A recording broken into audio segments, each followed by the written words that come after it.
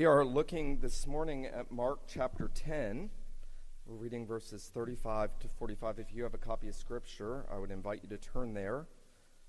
Know that you're going to find it helpful to have your own copy open and be reading along with me. Mark 10, 35 to 45.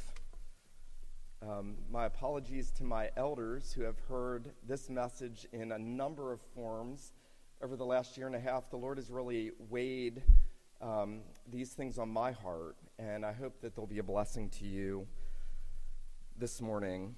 Mark 10, 35 to 45. Now Mark records these words, "And James and John, the sons of Zebedee, came up to him and said, 'Teacher, we want you to do for us whatever we ask of you.'" Wow. That's pretty intense.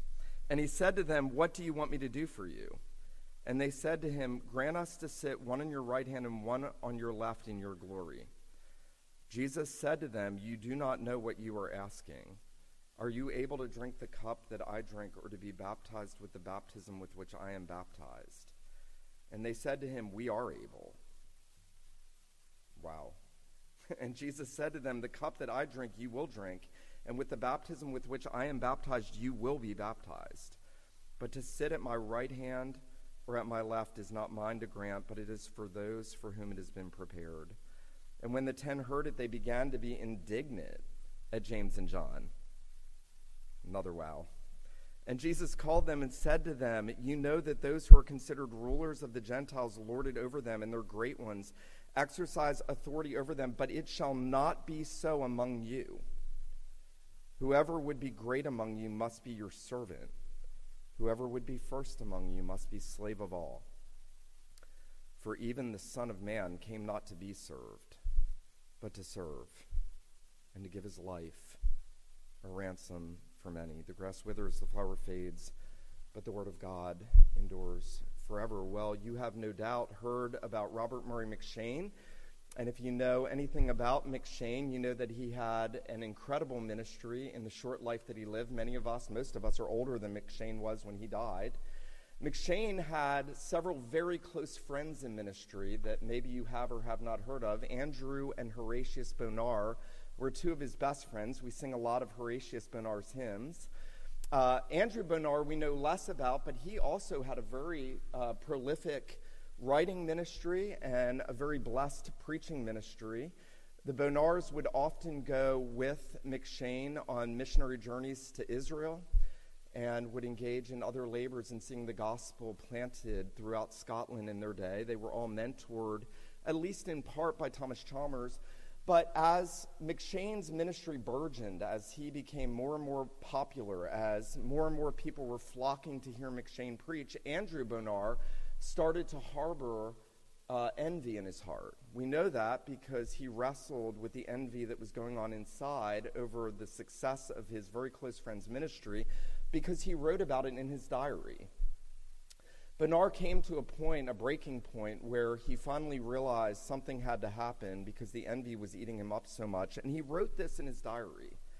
He said, "It is amazing that the Lord has spared me and uses me at all. It is amazing that the Lord has spared me and uses me at all." He said, "It is amazing. I have no reason to wonder that he has used others far more than he does me. Yet envy is my hurt, and today I've been seeking grace to rejoice exceedingly over the usefulness of others, even where it casts me into the shade. Lord, take this envy away from me." What a remarkable sentiment. It's amazing that the Lord has spared me and uses me at all. It's not shocking that he would use others more than me. And yet, how countercultural. Not just countercultural, how contrary even to what's in our own hearts, how contrary even to what was in the hearts of the disciples. You know, one of the marvelous things as you're reading through the gospel records is how many times the Lord Jesus tells the disciples that he came to suffer, that he's going to have to be beaten and mocked, scourged, spit upon, nailed to the tree, then he's going to rise. And right after he does that, you know what they do? They argue about who's the greatest. Recurrently.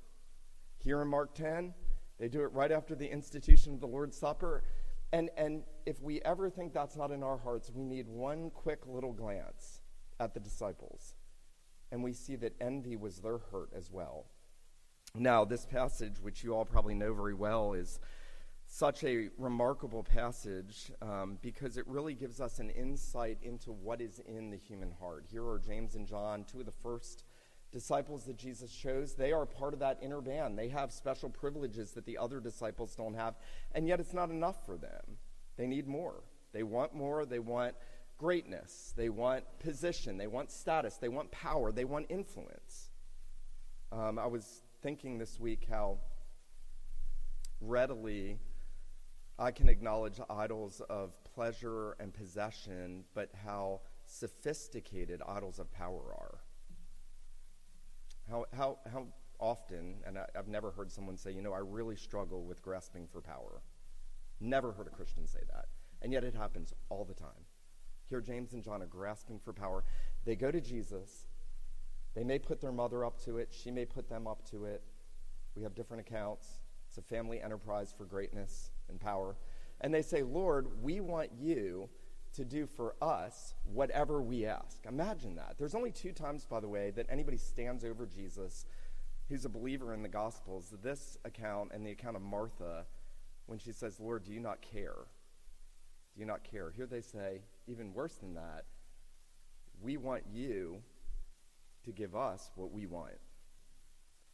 Now, I want us to consider this morning as we look at this passage 3 things. I want us to consider the nature of the kingdom. I want us to consider the cost of the kingdom, and then I want us to consider the king of the kingdom, the nature of the kingdom, the cost of the kingdom, and the king of the kingdom. Now, this is a bit out of character for James and John. This is not your typical request from them or interaction with the Savior, and it is likely that their mother put them up to it. It's amazing what an influence parents can have, and she wants them to have success, and they want success, and they've given up everything. They've given up a lucrative fishing business. Their father owned boats, we're told. They gave it all up. They left everything. They followed Christ, but they wanted something that he had not promised them, and selfish ambition had crept into their hearts, and they had misunderstood the nature of the kingdom. They were thinking at this time, we followed this one who is the Messiah. He's going to establish an earthly kingdom. And when he does, we don't need to be number 1. Now listen carefully. They're okay being number 2, but they're not okay being number 3. That's really important. They don't need to be number 1, but they want to sit on his right hand and left. Forget about these schmoes, the other disciples. Who cares about them? We want to be great.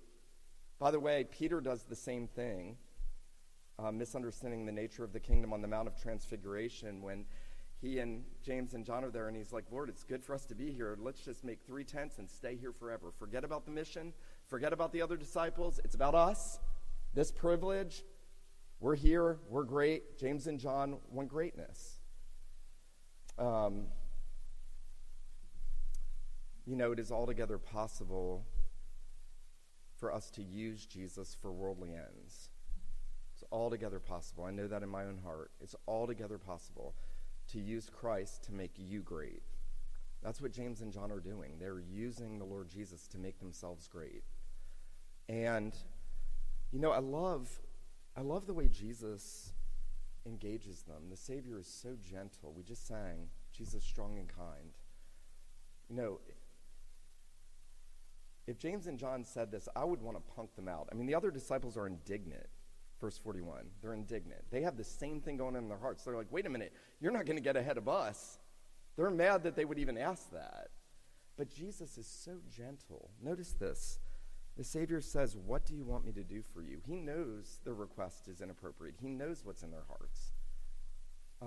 How encouraging that is, that the Lord Jesus sees all of our sin, all of our weakness, all of our failings. And he doesn't just bring a sledgehammer down on us. He deals gently. I love the words of that hymn by presumably John Calvin. I greet thee whom my sure Redeemer art. And I love that line, thou hast no harshness and no bitterness. Christ reserved harshness for those that hated him and opposed his kingdom. But he deals gently. with his disciples. He entertains them. They tell him what they want. He then deals gently with them and says to them in verse 38, "You do not know what you are asking." You know, there's a word there for us. It's good that the Lord doesn't give us what we want so often, because we don't know oftentimes what we're asking for. I have a very close friend who, whenever a megalomaniac pastor falls, says to me, "If you had 1 million people listening to your sermons every day, you'd be way worse than that guy." Tuck that away, because it's true. We oftentimes don't know what we're asking for. The disciples don't know what they're asking for. You know, they're essentially doing what C.S. Lewis in his graduation speech at King's College in London in 1944 did. It's a little essay now called The Inner Ring. Lewis talks about how in society there are all these social rings of influence and status, and they're not formal. Lewis says they oftentimes go by the name of me and Tom and him. And when you're in an inner ring, you don't talk about it, Lewis says, because to talk about it is to explain that it exists. And once you get in one, then there's another that you want to get in, and another, and another. And Lewis ultimately says, but there's no ultimate inner ring. It's a futile quest because it's just concentric circles of made-up influence. And that's what James and John think they're after. They want to be at the top, in the inner circle. And they don't understand that this is not the nature of the kingdom of God. Notice, Jesus really puts his finger on the wound in verse 42. He brings all the disciples in, and he says to them, "You know that those who are considered rulers of the Gentiles lord it over them, and their great ones exercise authority over them." If I could say this verse with the most force I could say it this morning, I would. It shall not be so among you. Jesus says, it shall not be so among you. There is no place for us to have an idol of power in the church. There's no place for me to strive after greatness in some worldly sense, because Jesus says the kingdoms of the world, that's how they function. We don't function that way. You know, shame on the PCA if we function that way. Shame on us if we function that way. Shame on me if I function that way. Jesus says the rulers of the Gentiles lord it over people. They exercise authority. They think they're great. It shall not be so among you. You know, I often reflect on a talk that Joe Novenson gave many, many years ago. I think it's called Draped in a Towel. And Joe says, you know, I've been invited to many conferences, but I've never been invited to a conference, nor have I ever attended a conference on servant leadership or servanthood. That's why this is such a vital word for us. We are called to be servants in the kingdom. That's all we are. That's it. We serve and we die. That's it. Think of that quote by Count Zinzendorf, preach the gospel, die, be forgotten. John the Baptist got this. He must increase, I must decrease. How often that needs to be pressed into our souls. He must increase, I must decrease. Even he didn't exalt himself, the only one that could have. Now, Jesus doesn't go there first, though. He does correct their mistaken notions of the kingdom, but notice where he goes. He goes to the cost of the kingdom. He says to them in verse 38, "You do not know what you're asking. Are you able to drink the cup that I drank, or to be baptized with the baptism with which I am baptized?" Now, Jesus is going to talk about his death under 3 or 4 figures in this passage. And the 2 that he couples here are the cup and the baptism. He's speaking about the same thing. You know this, that the cup is the same cup that the Father puts in front of the Son in the garden. It is essentially what happened to Shadrach, Meshach, and Abednego when they were carried up to look into the fiery furnace that they were about to be thrown into. The Father is going to put that cup before the Son in the garden. And that cup was meant for us. That's the cup that we were supposed to drink. Isaiah and Jeremiah and the psalmist talk about the cup of the dregs of God's wrath. That's what God says to his people. I'm going to make you drink the very dregs of the cup of my wrath. Like we can't even understand the kingdom of God until we understand the cup. And Jesus says to them, I came to drink that cup. Are you able to drink the cup that I drink? And then he uses the figure of baptism. Now keep in mind, you know this, he's already been baptized. He's not talking about water baptism. He's talking about the fiery baptism of the cross. His own baptism was a prelude to that. Remember, when Jesus went to John to be baptized, there are multitudes that have come to John. And Jesus is the only one who shouldn't be coming to undergo a baptism of repentance. I love this quote. Jeff Thomas, the great Welsh theologian, says this: here's a great line of repentant sinners standing soberly and sorrowing on the bank of the Jordan, waiting to go down to the waters. Thousands have stood there before Jesus, and now there are the last few. He says, survey them with your mind. I want you to imagine that great multitude now coming to the end, coming to John to be baptized, and Jesus is there. Jeff Thomas says, survey them in your mind with me.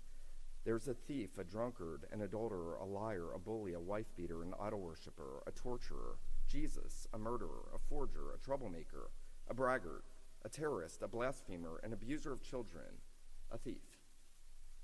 And there's Jesus in that long train of sinners. There's Jesus. And then he steps into the water. And remember, John has been baptizing the people, showing that they were being symbolically cleansed, as if their sins were being washed into the Jordan. And when Jesus steps in, John is pouring, as it were, that polluted water over the head of the Son of God.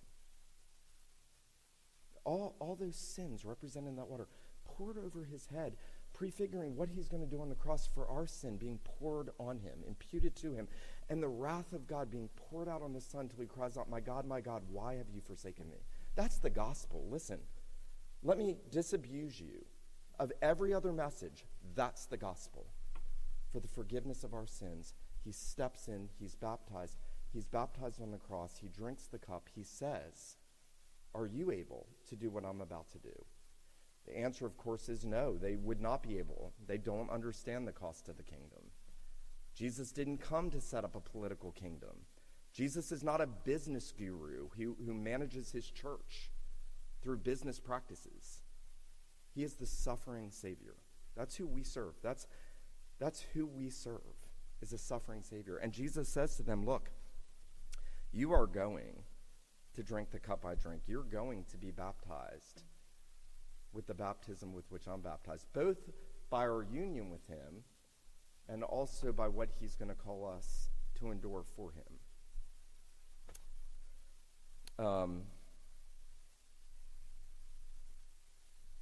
If I can be totally transparent with you, I feel as though I know nothing of this because we have never suffered a day in our life, really, in this country. We have so much affluence. So much. And Jesus says, you're going to have to take up your cross and you're going to have to follow me. And it's going to be costly. And we've got to arm ourselves with that reality in the midst of all the affluence we have today. Because if it's gone tomorrow, we'll know what this is about. And Jesus says to them, look, you're going to have to. You know, it's very interesting. I can't prove that this is in the text, but I'm going to speculate. They asked to be on his right and his left in his glory. And then Jesus says to them, to sit at my right hand or my left is not mine to grant, but it's for those for whom it has been prepared.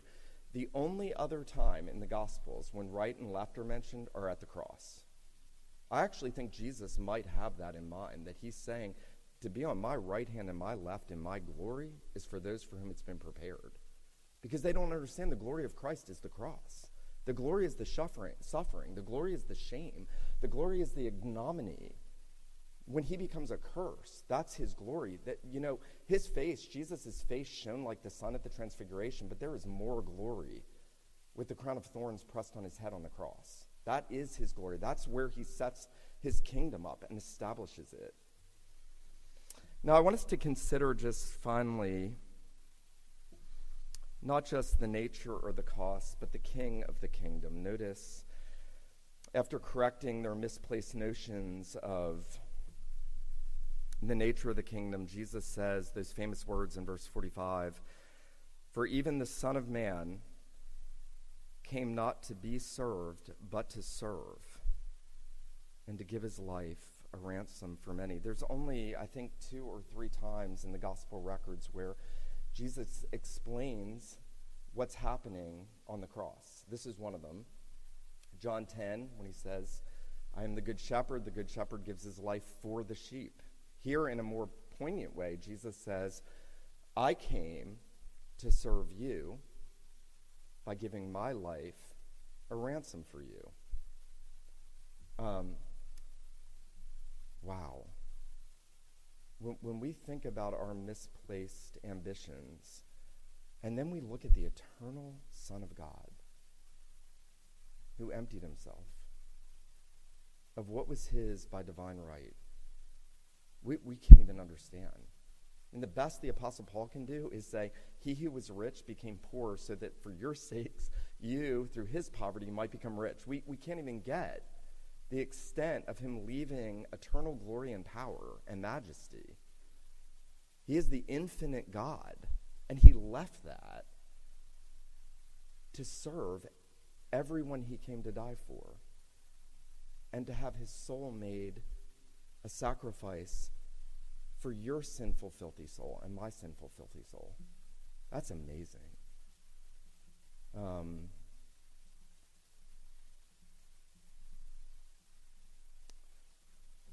I've been convicted recently that we can talk about humility. We can talk about the evils of ambition. We can talk about idols of power. We can talk about everything that is wrong, everything that we need, but there's only one place where there's a remedy for us. And Jesus brings us there. He says, "Look, even the Son of Man did not come to be served, but to serve." You know where we see this played out? In the upper room. Think about this. Jesus is hours from the cross, hours from being cast into the fiery furnace, hours from drinking the cup. And he's in the upper room with his disciples, including Judas. And sometime during that dinner, he realizes that none of the disciples have done the very basic act of hospitality. He looks over, he sees the basin, sees that this is beneath them. They're not going to take the basin up. And so what does Jesus do? He doesn't tell them take the basin up. He goes up, he rises, he gets it, he disrobes, he stoops, he washes their feet, he rises again, and he sits back down. And that's a parable, isn't it, of what he's going to do at the cross. It's a parable. He who was in the form of God did not consider it robbery to be equal with God, made himself of no reputation, taking the form of a servant, coming in the likeness of sinful flesh. He humbled himself and became obedient to the point of death, even the death of the cross. Therefore, God has highly exalted him. It's a parable.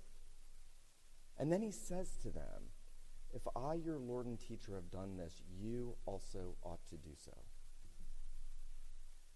I want to encourage you this morning that we would ask the Lord to give us that same mind that he had. What a difference.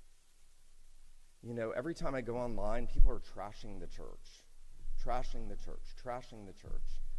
It's a far more noble task to adopt a servant mindset and say, "I am going to serve like the Lord did for the good of others."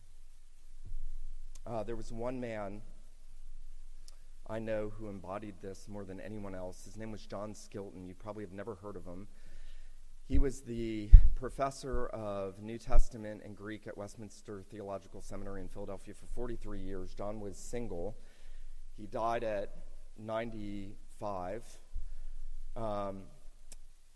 John was such a scholar that there are stories that he and John Murray, who you've maybe heard of, had a contest to see who could memorize the Greek New Testament first, and then all the variants. And John Skilton beat out John Murray. He was so bright that he would take the bus to Westminster Seminary, and he had written his doctoral dissertation on English translations of the Bible from 1880 to 1905, and he was doing it at University of Pennsylvania. He left it on the bus and couldn't get a copy of it again, and he reconstructed it from memory. Now, that's not what made John great.